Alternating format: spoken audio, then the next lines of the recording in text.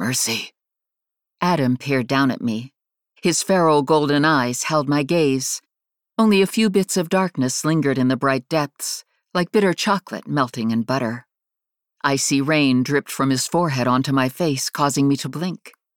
The gold was worrisome, I thought muzzily, wiping my cheek with a clumsy hand. I should pay attention to the dangerous gold in his eyes. Pretty, I said. Someone stifled a laugh, but it wasn't Adam. His frown deepened. I had just been, well, I couldn't remember exactly, but it had definitely not been lying on the wet ground, icy rain or possibly very wet snow sluicing down my face as I stared up into Adam's wild eyes. I reached up with a hand that didn't want to obey and closed my fist on the collar of his shirt. Though my brain still wasn't tracking quite right, it didn't take much thought to make a connection between the splendid headache that seemed to be centered around my temple and my position on the ground. Something must have hit me, hard. I figured I'd be, cold water dripped on my cheek, right as rain in just a minute, but judging by Adam's expression, it might not be soon enough to prevent an explosion. That could be bad. Worse than if Adam merely lost out to his Wulfe, his usual Wulfe. The flash memory of the twisted version of a David Cronenberg-inspired movie werewolf worrying at my throat with huge, already blood-stained teeth served to wake me more effectively than the cold water splashing my face from the skies above us had.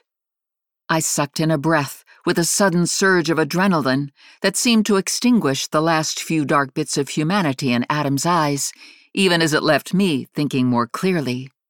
Neither he nor I knew if the vicious monster the witch Elisaveta had cursed him to become when she died was gone or merely biding its time. Adam had warned the pack about the possibility that he could turn into something more dangerous, a monster that he couldn't always control. But in true werewolf fashion, they seemed to look upon it as a new superpower Adam had achieved, rather than the terrifying threat it was. They hadn't witnessed it firsthand. After the full moon had come, and only Adam's usual wolf form had answered that call, Adam had been relieved. His temper, already easily roused, had continued to be on an even shorter than usual fuse, but I thought that could be attributed to the unusual strain of the past few months. And yet, I examined my mate's face for a hint of the monster and saw Adam. He carried the experiences of this past year, and despite the werewolf-bestowed youth, his eyes looked older. There was a tightness to his features, due to the bite of Elisaveta's curse and the various horrors of the past few months. He still had the confident air that was so much a part of him, but now it looked as though it was riding a war-weary soldier. I tugged a little harder on the collar of his shirt. He blinked, and a ring of darkness solidified around the outside of his irises. Reassured, I tugged hard enough to choke him, ignoring the soreness this spawned in the newly healed muscle of my right arm, where an assassin had shot me shortly before Adam's monster had eaten her. I couldn't have pulled Adam down to me if he hadn't wanted to come. He was a werewolf, and I wasn't. I could have levered myself to him, but I didn't have to make the effort. He bent down and brushed my lips lightly, with a wry tilt of one eyebrow that told me he knew what I was up to, but he was willing to play my game.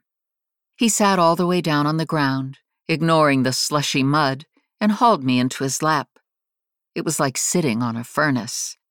My whole body softened into him, into his warmth and the rich smell of home.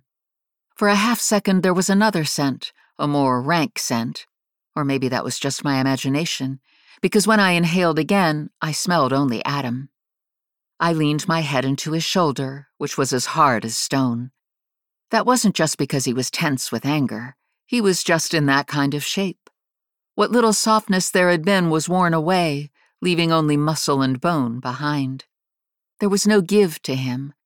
But if I'd wanted soft, I would have had to look for someone who wasn't the alpha of a werewolf pack. Someone who wasn't Adam. When my temple touched his collarbone, I hissed, and he went rigid. I'd almost forgotten. This had all begun when something had hit me in the temple and dropped me. Was it Bonarata? I asked. That didn't seem right.